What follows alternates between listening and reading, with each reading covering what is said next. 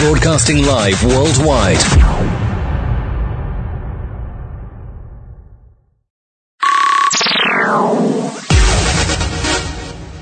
Talkline Network Radio, America's longest-running Jewish broadcast network, the voice of the Jewish community. And now, thank you for tuning into... You're listening to Talkline with Zev Brenner, America's premier Jewish broadcast on the air since 1981. And now your host. Oh, we're back, and with us right now is Roger Jason Stone. He is an American conservative. He's a political operative. He's a consultant. He's a lobbyist. He's worked for Richard Nixon and Ronald Reagan and Jack Kemp and Bob Dole and George Bush, Donald Trump. He's worked for a lot of Republican causes, and he was arrested on January 25th, 2019 in connection with Robert Mueller's special counsel investigation, charged with witness tampering, obstructing official proceeding, 5 counts of making false statements.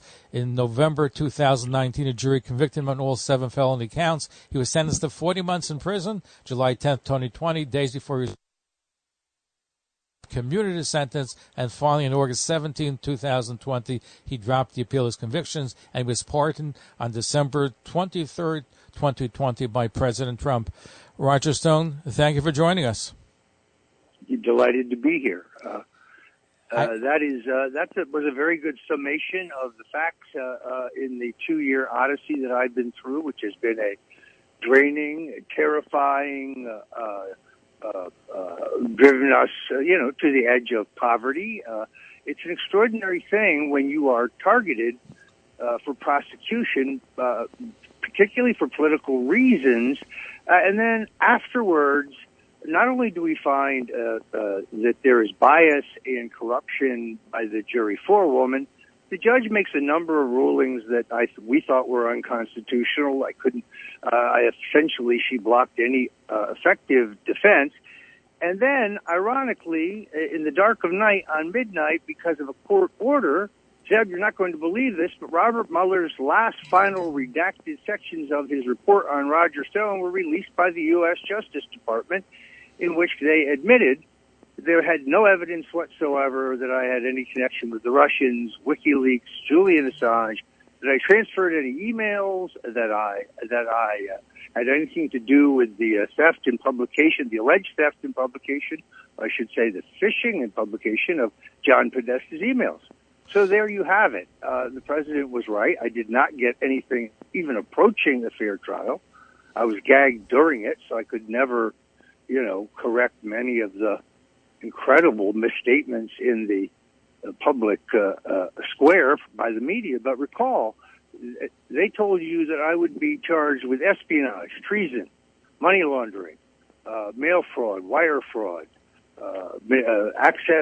unauthorized access to a computer, the assassination of Abraham Lincoln. But at the end of the day, they were making false statements, is what it seems like the gravity of their charge was. Well, but here's the problem: you can't lie about the very matters that they admit they couldn't connect you to. This should have been disclosed to us before trial. Let me have a question. You were sentenced to 40 months. Okay. In any event, I thank God that Donald Trump had the political courage to do this in an election year.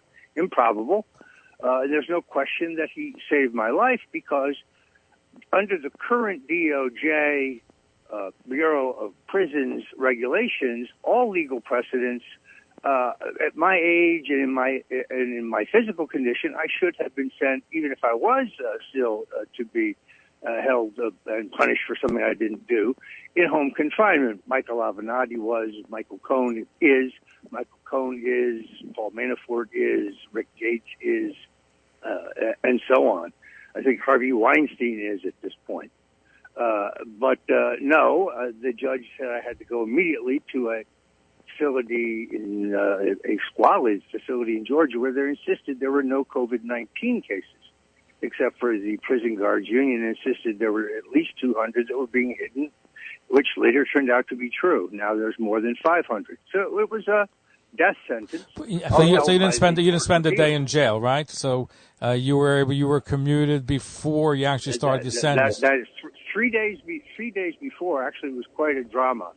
That morning, it was a Friday, Facebook announced that I would be in for all time. And they released a detailed report. It was very clever, but they said I owned 100 fake Facebook profiles, when in fact I've never owned one, not one. It's a total fabrication. So I'm banned for life there. Then the appeals court upholds the sentence. I have 3 days to surrender to the president of Georgia, and then 2 hours after that, the president commuted my sentence. Did you expect the president to commute the sentence? Well, I certainly prayed for it. I had no guarantees or anything. He never told me in advance this was a surety.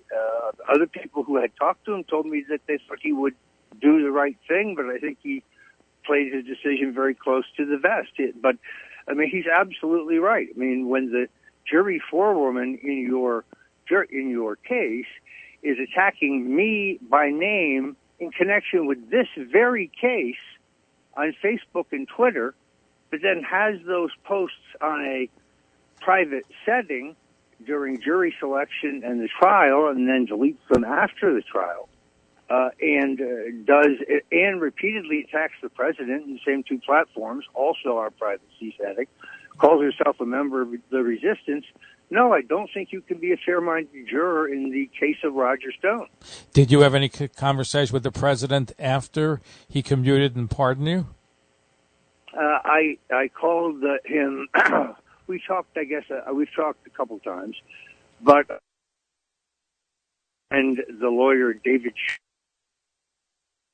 trial. Oh,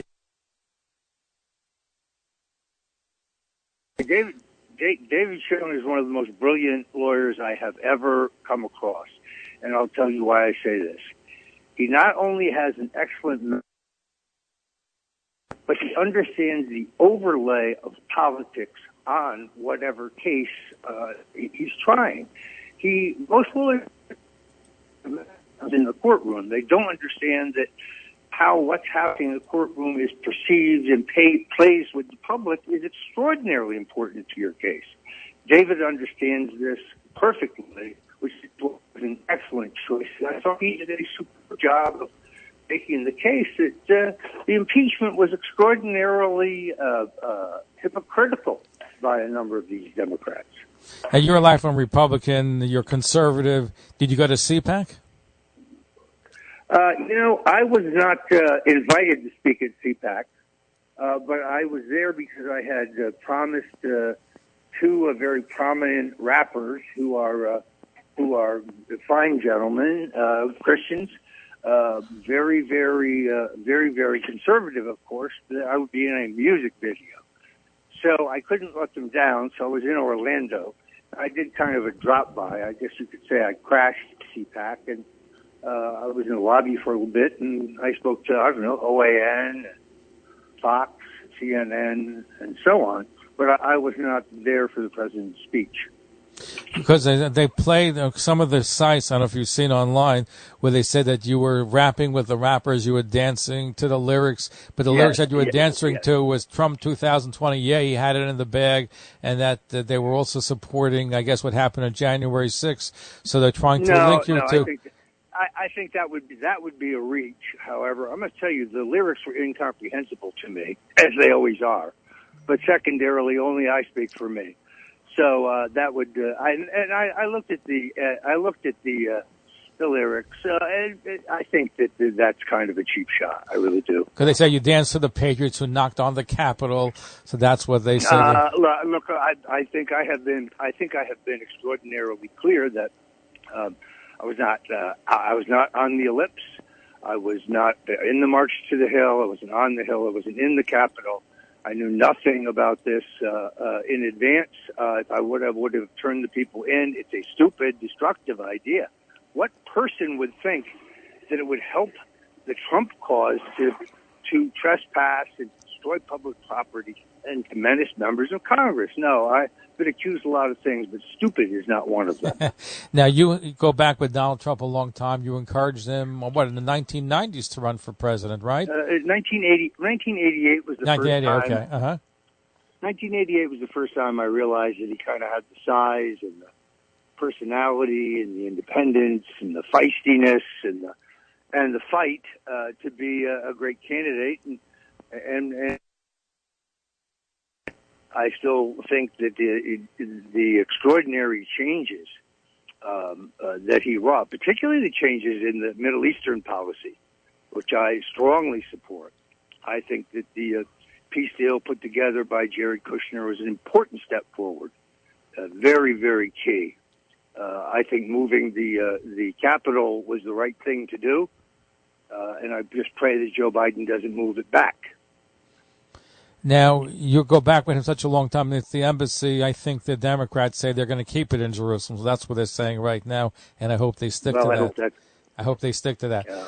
Now, you go back such a long time. You encouraged him to run, you said, in 1988. Do you think he's going to run again in 4 years? Would you encourage him to take that race again? Well, for 4 years is a very long time. So it's a very long time, particularly in American politics, because things change so quickly. There's no question that if the president was in good health and he had the vigor for the fight, he would be the commanding choice of most Republicans. He has changed the Republican Party forever.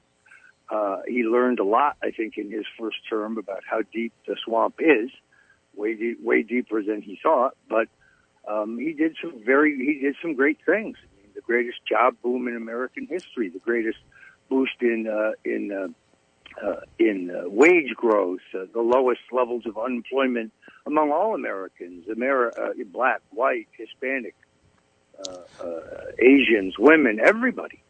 It's an extraordinary record. So what do you think did him in? Why didn't he win? He came close, but no cigar. Why do you think he couldn't make it over the finish line this time around?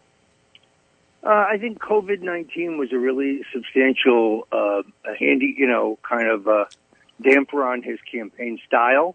There was a period that his signature rallies, which is the single best way that he communicated to his voters, were hobbled.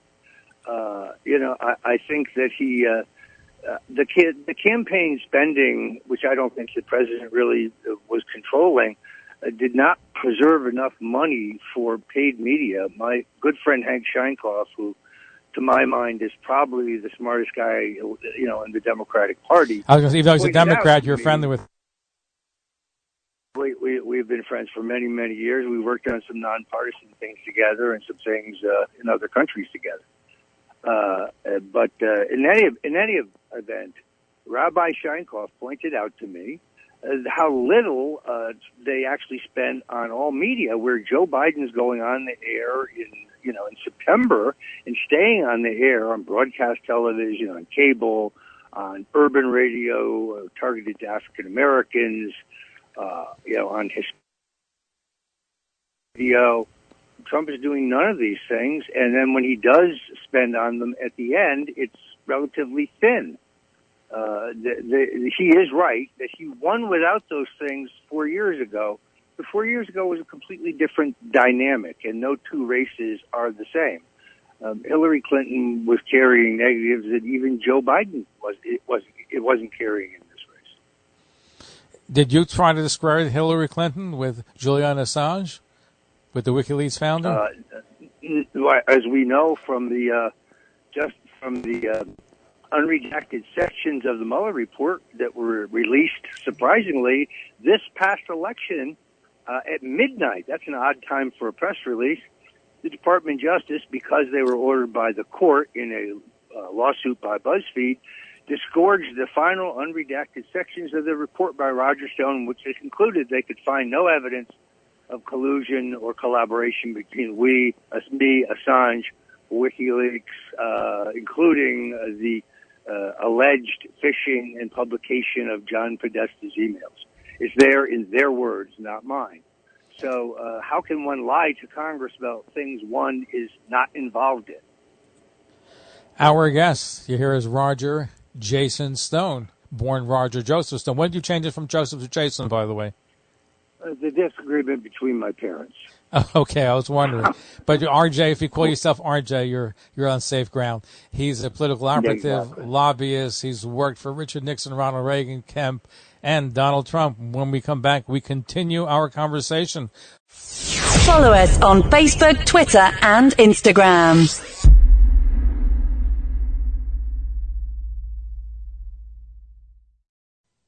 Talkline Radio and TV with Zev Brenner is just phenomenal. Everybody concerned about the Jewish community should listen and watch.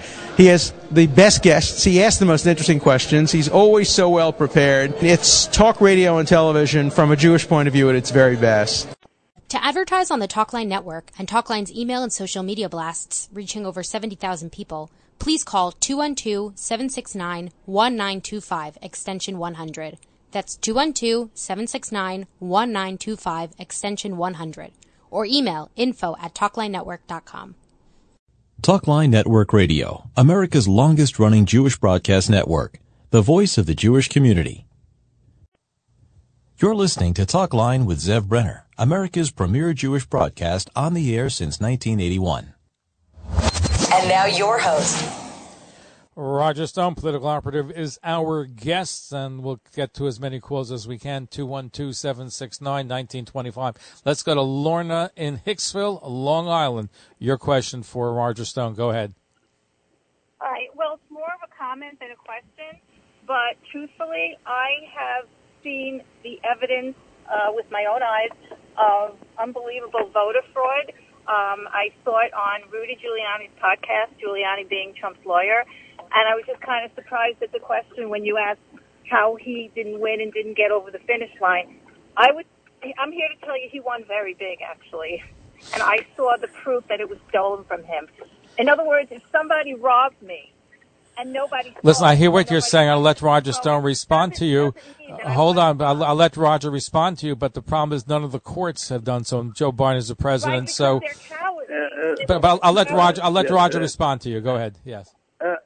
Let me say this: as someone who I am not an attorney, but I have been in the political practice for 40 years, and the number of anomalies and errors in this election certainly needed more examination.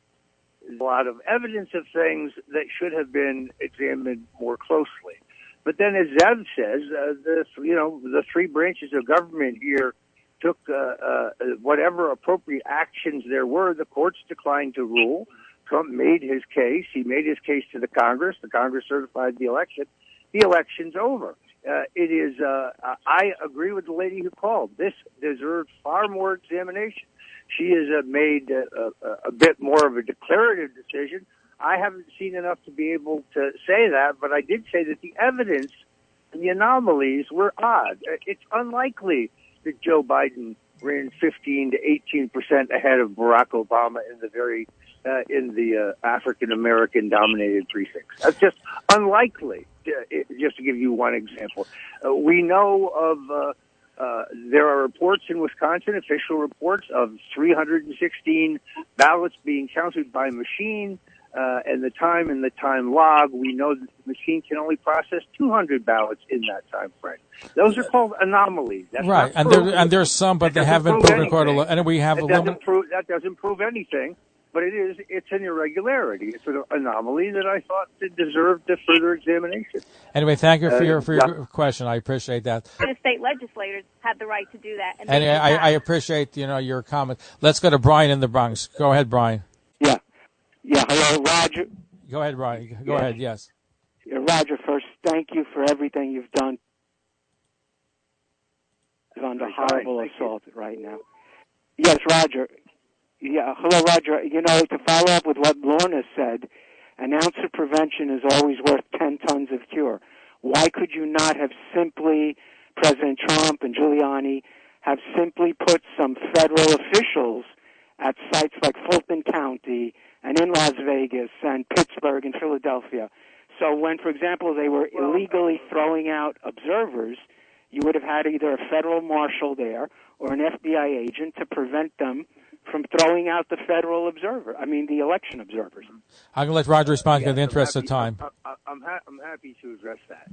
I'm bewildered as to why the Republican attorneys who knew that the Democrats were in state by state and making election law changes, particularly where they had both houses and a governor, that made fraud easier. Let's put it that way, theoretically. And the Republicans sat there. In a few states, the state Republican parties defied it, but the Republican National Committee was asleep. And if the president had ordered federal marshals to certain precincts, then he would be accused of attempting to suppress the African American vote, or the urban vote, or the Spanish vote, or whatever precinct he sent them to. So in Fulton County, all of the contested precincts, would trigger that political charge. The fundamental safeguards against this should have been built 3 years ago. Right, they should have had an operation in place, not at the last moment. That's what they said, that if the president felt that there were going to be some problems, he should have had more people on the ground. Yeah, I think that is the case. But really, you have to remember, again, as I said earlier, this drama plays out against a backdrop of politics. It's a legal proceeding, but it plays out based on the political politics of the time.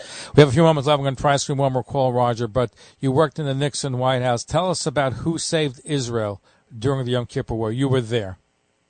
Yes. By the way, the lady who called in earlier is absolutely correct. I myself looked at precinct after precinct after precinct in Philadelphia where more people voted than were registered to vote. That I saw myself. The problem is the courts didn't rule on it, and that's why yes, let's go back to your question, which is, yes, as I think most people know, Richard Nixon was my political mentor. I met him when I was 16. I went to work for him when I was 19. I was recommended to him by John Davis Lodge, the governor of Connecticut, former congressman, later went on to be ambassador to Spain and Argentina. As you know, in 1973 at Yom Kippur, the Israelis, in a very rare failure of their intelligence, find that the Egyptians and the Syrians have launched an extraordinary attack, and their backs are against the sea. They are completely taken by surprise, and they are swiftly running out of both lethal aid, and I should say they need both medicine and bullets, to put it mildly. And they appeal to the United States. Nixon hears all sides, and Henry Kissinger is stoutly against doing anything to help Israel in this moment of peril. He says it will trigger the Russians, Mr. President. You can't risk it. Admiral Thomas Moorer is also opposed. He says that he can get the aid, he can airdrop what Golda Meir is asking for, but it would take, as he says, 48 hours. And Nixon tells him to go. So there is a tape that they never play. It's Nixon who calls him after 24 hours and says, so I assume the stuff is on its way to Golda. He says, well, no, sir, not really. We haven't chosen the aircraft yet. It's because Kissinger told Moorer to stall as they hoped to talk Nixon out of this. Nixon went out of his mind, and he said, I don't really care about the Russians. He says to Moorer, if those planes, he said, send anything that can fly, he says. If those planes are not in the air in the next 2 hours, I'm going to come over there personally and put my foot up your ass. That can be found. So he was. And is that on the tape? Is that on the tape? I mean, he did. He basically he decided to airlift what Israel needed over the objections of Kissinger, over the objections of the Joint Chiefs of Staff, over the objections of the entire National Security Council. He did the right thing at the right time. He saved Israel during the Yom Kippur War. Is that all on tape, that whole conversation that you quoted? The Moorer conversation is one of the ones that it exists, but it is rarely transcribed. A lot of the Nixon tapes have not been transcribed. The tapes that John Dean puts forward, claiming to be a full transcription, are missing an extraordinary material as per the logs. So, but that can be found. Obviously, the media at the time had no interest in playing anything was exculpatory regarding Richard Nixon. So anyway, we're out of time. So what's your next, Roger Stone? I'm going to write the definitive book about this 2-year ordeal in which the federal government, for political motives, tried to crush me, really tried to pressure me into testifying against the president regarding some 29 cell phone calls we had when he was a candidate in 2016, which I declined to do because it would be lying, and I refused to bear false witness. So I want to tell that tale, but I also want to move on with my life. I'll be doing a daily podcast on politics.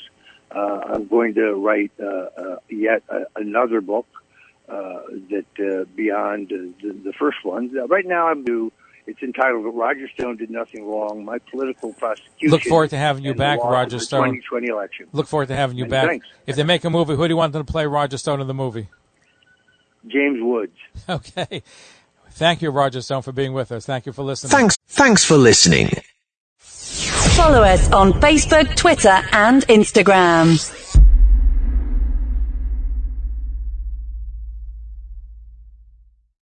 Talkline Network Radio, America's longest-running Jewish broadcast network, the voice of the Jewish community.